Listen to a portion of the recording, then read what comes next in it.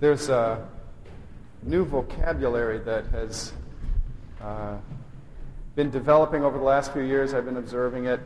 We don't speak so much about prejudice, racism these days, bigotry. Those are sort of the words that I learned, at a former time when I was younger. But these days, especially the last few years, the word that we talk about in our public discourse is hatred. Hate.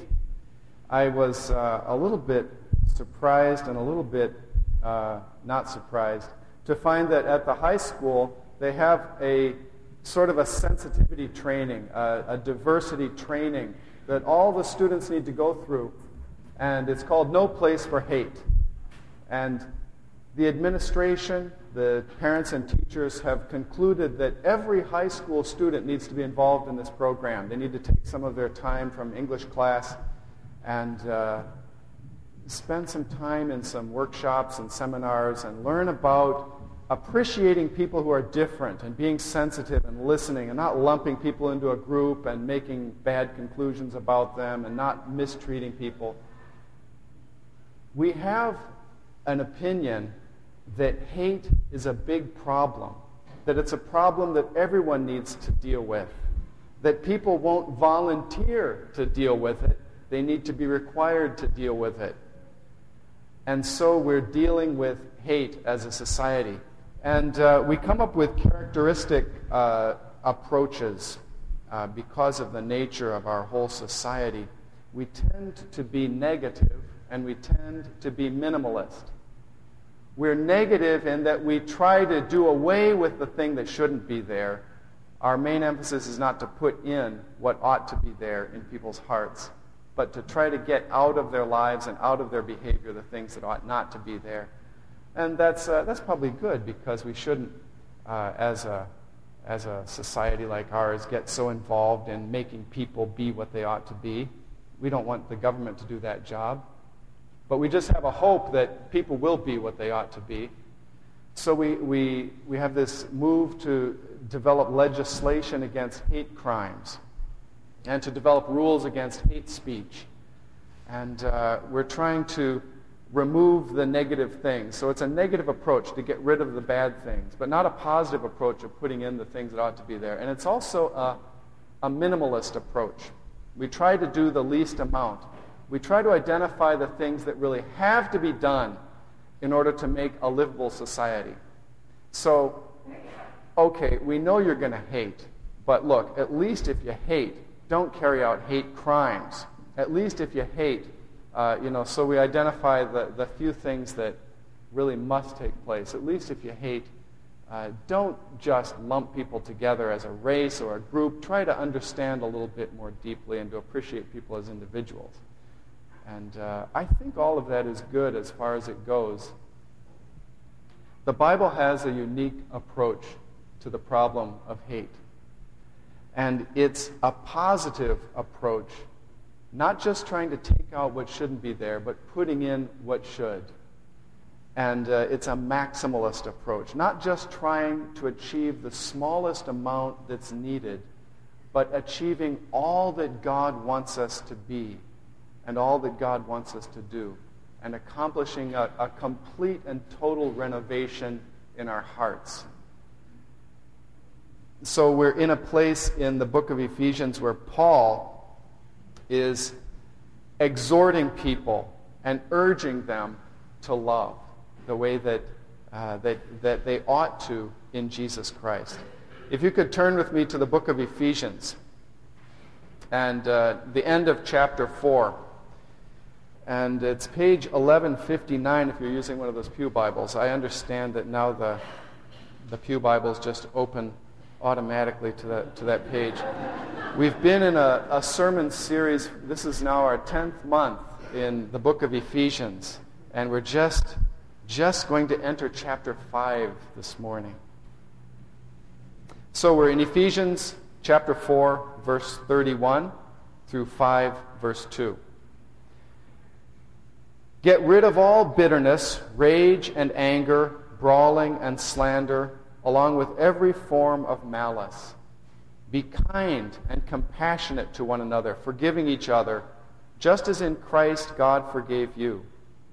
Be imitators of God, therefore, as dearly loved children, and live a life of love, just as Christ loved us and gave himself up for us as a fragrant offering and sacrifice to God. And so what we find is Paul is giving people he's urging them how to live together and to be kind to each other and, do away with hate, and he's trying to get people to love each other. But he does take a unique approach. And what I want us to think about as we look at Paul's appeal this morning is that the family trait of Christian love arises from an experience of Christ's love.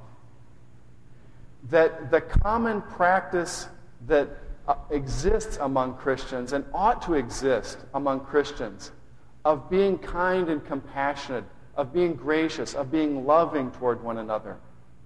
And the way that Christians are expected to love each other, that where that comes from is it arises from an experience of Christ's love.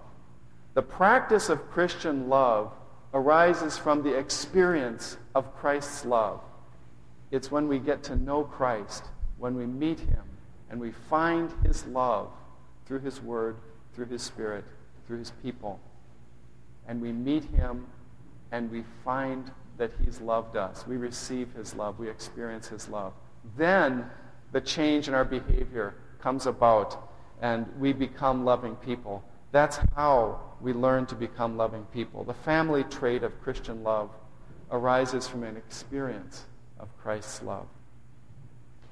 So as we're going to look at an exhortation this morning, I keep wiping my hands. I should have dusted off the pulpit before I came, and I keep getting all this dust on me. I have to apologize for our appearance this morning. We're having the sanctuary recarpeted, and so things are a little bit in disarray, and next Sunday you'll come and we'll have fresh carpet. With the carpets we had been stretched, take the wrinkles out that trip people. They had been stretched over the years a number of times to make them tight, and the carpet guys just said, can't do it anymore. Got to replace the carpet. So here we are. So as we look at an exhortation to love, how do you get people to love? As we look at this exhortation to love, I want to open in prayer with Paul's prayer that you'll find right over on the opposite page in chapter 3, starting with verse 14. And I love this prayer that Paul prays because it focuses on the fact that love comes from God, love comes from heaven, that it's a gift from God. So I'm just going to pray for us this morning using these words, adapting these words of Paul. Let's pray. It says, "For this reason I kneel before the Father, from whom his whole family in heaven and on earth derives its name. I pray that out of your glorious riches you may strengthen us with power through your Spirit in our inner being, so that Christ may dwell in our hearts through faith. And I pray that we, being rooted and established in love, may have power together with all the saints to grasp how wide and long and high and deep is the love of Christ, and to know this love that surpasses knowledge, that we may be filled to the measure of all the fullness of God. Now to him who is able to do immeasurably more than all we ask or imagine, according to his power that is at work within us, to him be glory in the church and in Christ Jesus, throughout all generations, forever and ever. Amen." Hatred is the trait of our old family. As we're born in Adam, as we're children of our first parents, we're like the first child that they had who was a murderer and who hated his brother and was jealous of him. Hatred is a common experience that everyone has. And so at the high school, they don't look for volunteers for diversity and tolerance training, but it's required of everyone. And people tend to think that hatred is someone else's problem and not their own. But Paul confronts us that this is our problem. It's not just a general problem that mankind has. That's what we tend to talk about. What do you think is the basic problem of man? It's kind of easy to talk about that. Well, one of the big problems with mankind is that they're so selfish and so self-centered and so unkind to one another. And people ought to be more gracious. And that kind of idea sort of rolls off our tongues so easily, but it's very hard for it to come back home. When it comes a little closer, we start to say, well, the problem is all those nasty people out there. If they would just get their act together and straighten themselves out, or at least get out of the way, then things would be a lot better. And so here we are spewing the hatred, and we're saying that the problem is in those other people. Somehow there's this bubble of innocence that surrounds me. And the problem is in everybody else, but not in me. And Paul just goes and pops the bubble right away. He says, you've got to put off your hatred. He just says, hatred is our problem. It's a universal problem. Paul assumes it. Jesus assumes it. He says, what you need to do is you need to learn to do unto others as you would have them do to you. Your problem is that you tend to do what you don't want done to you. You tend to be too full of hatred. The whole Old Testament law is summed up in love. God comes down on the mountain, he gives his laws to his people, and he teaches them the way to live, and it's all summed up in this simple command: love your neighbor as yourself, and to be kind and gracious and compassionate.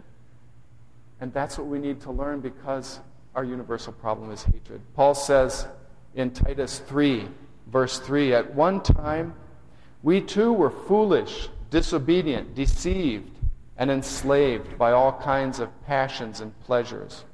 We lived in malice and envy, being hated and hating one another. But when the kindness and love of God our Savior appeared, he saved us.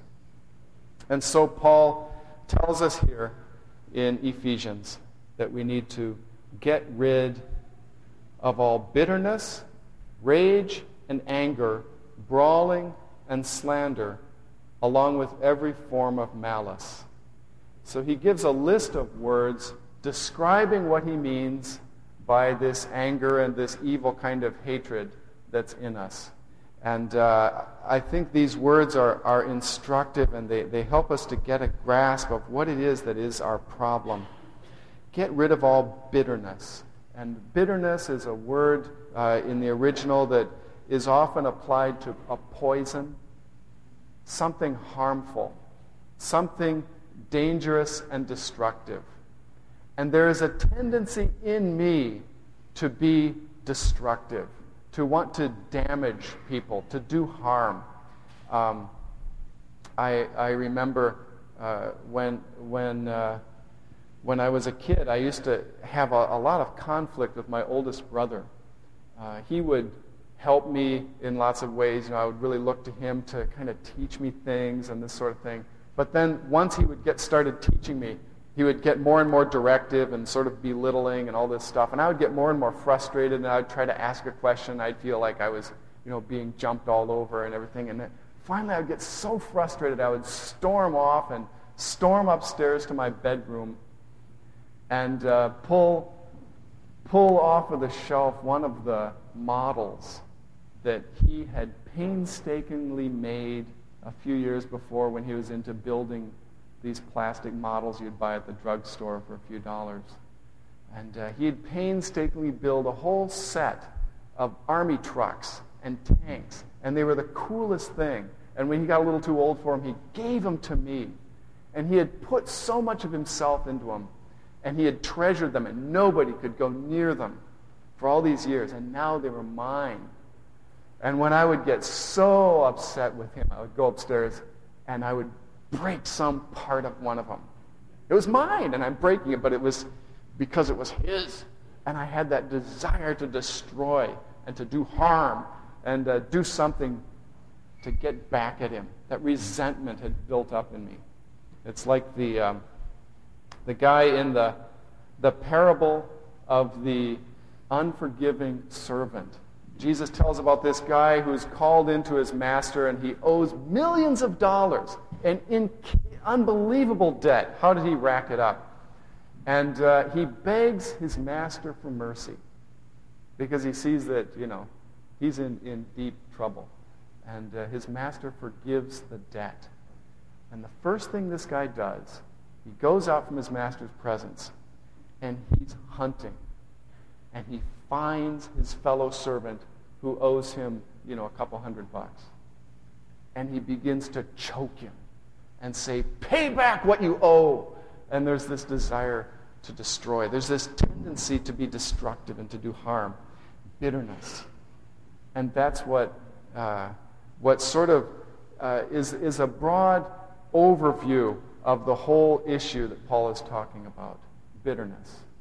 And then the last word in his list, malice, is another sort of general word, catch-all, sort of describing the whole issue that Paul is talking about. Malice, ill will, a malicious intent, the desire to see harm come to people.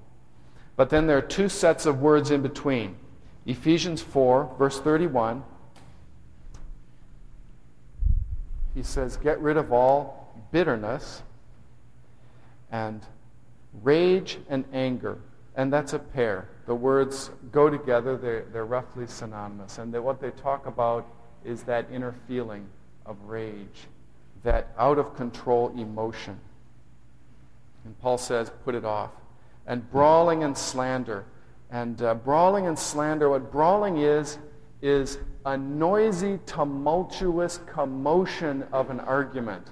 A big, loud argument with a lot of yelling and shouting. It's stomping up the stairs, and you get to the top, and you slam the door, and then you open it again, and you shout down the stairs, "And I'm not coming down till you tell me where you hid the Oreos." And you slam it again. That's a brawl. That's brawling. And we're familiar with the pattern, and Paul says, put it off. So hatred is the thing that we struggle with. And we're to imitate the Father in his patience. Ephesians 2, 3 and 4, it says that we were by nature objects of wrath, but God showed his grace to us. We were by nature, by what we are, by the way we've treated God, by everything that's come out of us since we were conceived. We're by nature those who deserve punishment. And God has not carried out his punishment against us. We are by nature people who arouse bitterness and malice in God, who arouse his anger by what we do and what we are. But God has not treated us that way. But in Christ he has shown us love and mercy and compassion. So Paul says we should imitate God. Look at the next verse, verse 32. "Be kind and compassionate to one another, forgiving each other, just as in Christ God forgave you."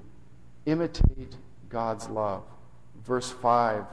Chapter 5, verse 1. "Be imitators of God, therefore, as dearly loved children." Love is the trait of God's family. And God's people are marked by love. The old family, our first family, was marked by hatred. But God's family, God's people, are marked by love. This is the sign. Jesus said, "By this will all men know that you are my disciples, if you love one another." And so God's people love. And so Paul tells us in verse 32 what we ought to do. He says that we ought to love God's people, love God's family. That's the mark. That's what they're like. So have the mark. Do what God's people do. Love one another. This is how we ought to be. Be kind and compassionate to one another, forgiving each other. 3 words to describe love. That we should be kind, compassionate, and forgiving. Kindness is about giving to a person as he has need. And this is what God has done for us. God has seen our needs, and He's provided everything that we need. He's provided ourselves, our bodies, our minds, our souls, everything that makes us what we are. He has given us everything that we could need. And He's given us the world, the earth, with all the resources and the things that we need, and provided a wonderful, amazing kind of life that we have. And then He's provided us with Himself. He's spoken to us. He's given us His word. He's given us His promises. He's given us His teaching, His instruction. He's given us hope for beyond. He's given us love and meaning and understanding and purpose. And everything that we need, He's provided. He's kind. And,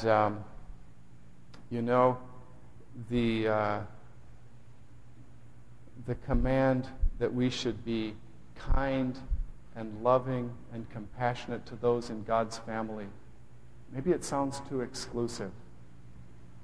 Maybe it sounds like it's too limited, that we're just talking about loving those of God's family. And maybe it is. Maybe if that's the only verse that you take concerning love, and that's the only command that you take, is to love God's family, then I suppose it's too exclusive. Jesus said, love your enemies and do good to those who persecute you. Pray for those who persecute you. If someone asks you, forces you to go a mile, go with them 2. If someone wants to steal your garment, give him your coat. And if someone strikes you on the one cheek, turn the other as well. So he says, love everybody. That was Jesus' teaching. And Paul teaches something similar. He puts the two ideas together. Love for God's family and love for those who are out of God's family. He puts the two together in Galatians 6:10. He says, therefore, as we have opportunity, let us do good to all people, especially to those who belong to the family of believers. So as we have opportunity, do good to all people, not just believers, but even those outside. God shows gracious kindness to the believers and to the unbelievers, to the wicked and to the righteous. And He calls us to be perfect as He is perfect. But let's start at home. What good is it for you to be running around showing all kinds of love to all kinds of strangers, and you're not kind to your own family? So it's got to start at home. And the first priority of those who have experienced Christ's love is that they should love His family, the ones that He loves, the ones that He redeemed, the ones that love Him and believe in Him and walk with Him. So we're called to imitate God's love. Just as God is kind and gives us all that we need, God is compassionate.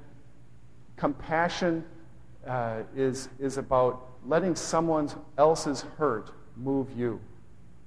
And that's what God wants us to, that's what God does for us. He sees our hurt. He sees the way that we suffer. He hears the prayer of the needy, of the poor. Jesus comes and He meets the leper. The leper with the skin disease asks Him, if you are willing, you can make me clean.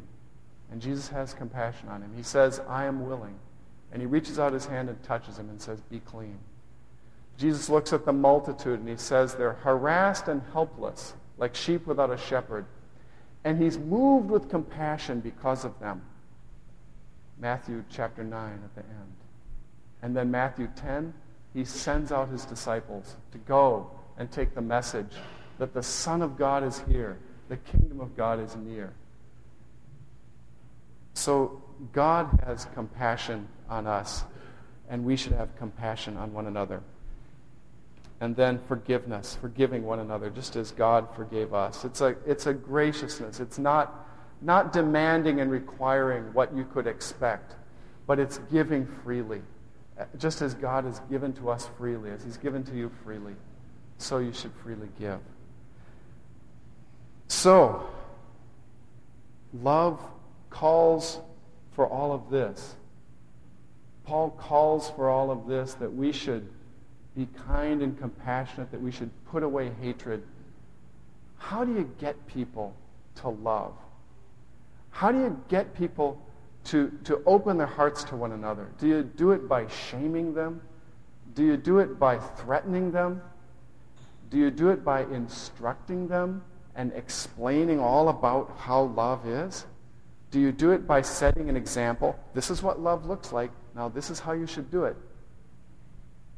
If you meet a loving child, you're meeting a child who has not only been scolded into loving, who has not only been threatened into loving. I don't know, there might be a little bit of that going on in the family. But if you meet a loving child, it's not just that he saw his parents love and then he learned how to love by copying what he saw, but you're meeting a child who received love from his parents. He felt the love, and there was the connection of heart to heart between that child and whoever the lovers and caregivers were that loved that child. And that's how a child learns to love. And that's how people learn to love. That love starts with an experience of love and then comes into a practice of love. Love is something that you catch. You receive it from someone who loves you, and then you know how to love. Love isn't something you just invent. It's not something you think up. It's not something you learn how to do. It's something you catch. It's something you receive. It's something that someone gives you. And so the family trait of Christian love arises from an experience of Christ's love. Christ is the great lover, and he's the one who implants love in the hearts of his people. He's the one who can implant love in your heart and in my heart as no one else can. And so Ephesians 5, 1 and 2, be imitators of God, therefore, as dearly loved children. You know, he says, be imitators as dearly loved children. It's not like dearly loved children, but as dearly loved children. In other words, it's not that you act as if you were a dearly loved child. It's not that you should look at dearly loved children and see how they behave toward their parents, that they imitate their parents, and that they want to be like their parents, and that if their parents are loving, then they copy that. What he's saying is you are a dearly loved child. You've received God's love. You have been rooted and established in love. You've found Christ's love. It's in you. Now respond as a dearly loved child. Live a life of love. And so he says, as imitators of God, therefore, be imitators of God as dearly loved children, and live a life of love. Literally, walk in love. Because love is where you live if you're in Christ. And so love is where you walk. Love is where all of your behavior comes from, because love is the foundation on which you stand. You're in Christ. You've been taken out of your sins. You've been forgiven. You've been washed. You've been cleansed. All of his mercy and grace and love has been poured out on you. Live in love. So, love is not just something that we look into the Bible and learn about, but it's something that we meet and experience in God's Word. Don't just read the Bible to see Christ and to see his love and to marvel at it. Look into the Bible to receive it, to find it, and to experience Christ's love. Christ comes to you in his Word. As we open the Bible, we're opening a book that isn't just information for us, but it is God speaking to us, and his Spirit speaks to us as we read, and God confirms the things in our hearts. Jesus said, whoever believes in me, I will come and dwell with him, and my Father will dwell with him. The Holy Spirit comes and dwells with us and makes Christ real to us and manifests Christ's presence to us. So don't just look at Christ's love as a marvel, as something amazing and wonderful, as something to imitate. but look at it and receive it. Look at it, see it, and find it. Experience it. Look at your sin. Look at who you are. And experience what it means to be a sinner, lost, without hope, without God in the world, under his wrath, an object of wrath. Look at God's holy wrath, how just he is in punishing you for all that you've done in abusing your privileges, abusing his love, abusing his grace and kindness. Don't just look at it to stare at it and see it or think about it, but experience it. And look at Christ in heaven, on his throne, in glory and peace, looking down through time and seeing you and loving you. Look at him adored in heaven, praised in heaven, loved in heaven, the center of love, the object of love for millions, for myriads of angels, and for all his saints, adored and loved, and he's looking down and loving you. Look at him leaving that love and coming down for you to earth. Look at him weeping over your sins. Jerusalem, Jerusalem, how I long to gather your children together as a hen gathers her chicks. And weeping over your sins. Look at him sweating great drops of blood as he takes your place, as he accepts your burden. And you'd want to stop him and say, no, don't go to the cross. But you mustn't stop him, because you must have his death for you. But don't urge him on, because you'd be like one of those who crucified him. Look at him. He doesn't turn back. He goes to the bitter end. He bears my pain, my suffering, my sin, my cross. He's dying. He's buried in your tomb. Look at him rising and going to heaven at the right hand of God, glorified and honored by God, again worshipped and surrounded by adoration and praise, in glory and honor, and yet he remembers you. He remembers me when I turn back, when I'm stubborn, when I drag my feet, when I'm lazy, when I sin. He still remembers me, and he's faithful to me, and he prays for you. Look at that love, and see that the Father is satisfied. Ephesians 5, verse 2, the last verse.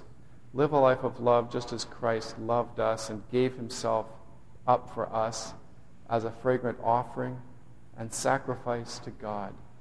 Christ's offering and sacrifice is fragrant to God. It's a pleasing aroma. God is satisfied. He is well pleased. Not with you and what you've done, not with me and what I am. He's satisfied with Christ and what Christ has done for us. Where then is boasting? Where is pride? Where is jealousy? Where is hate? There's no place.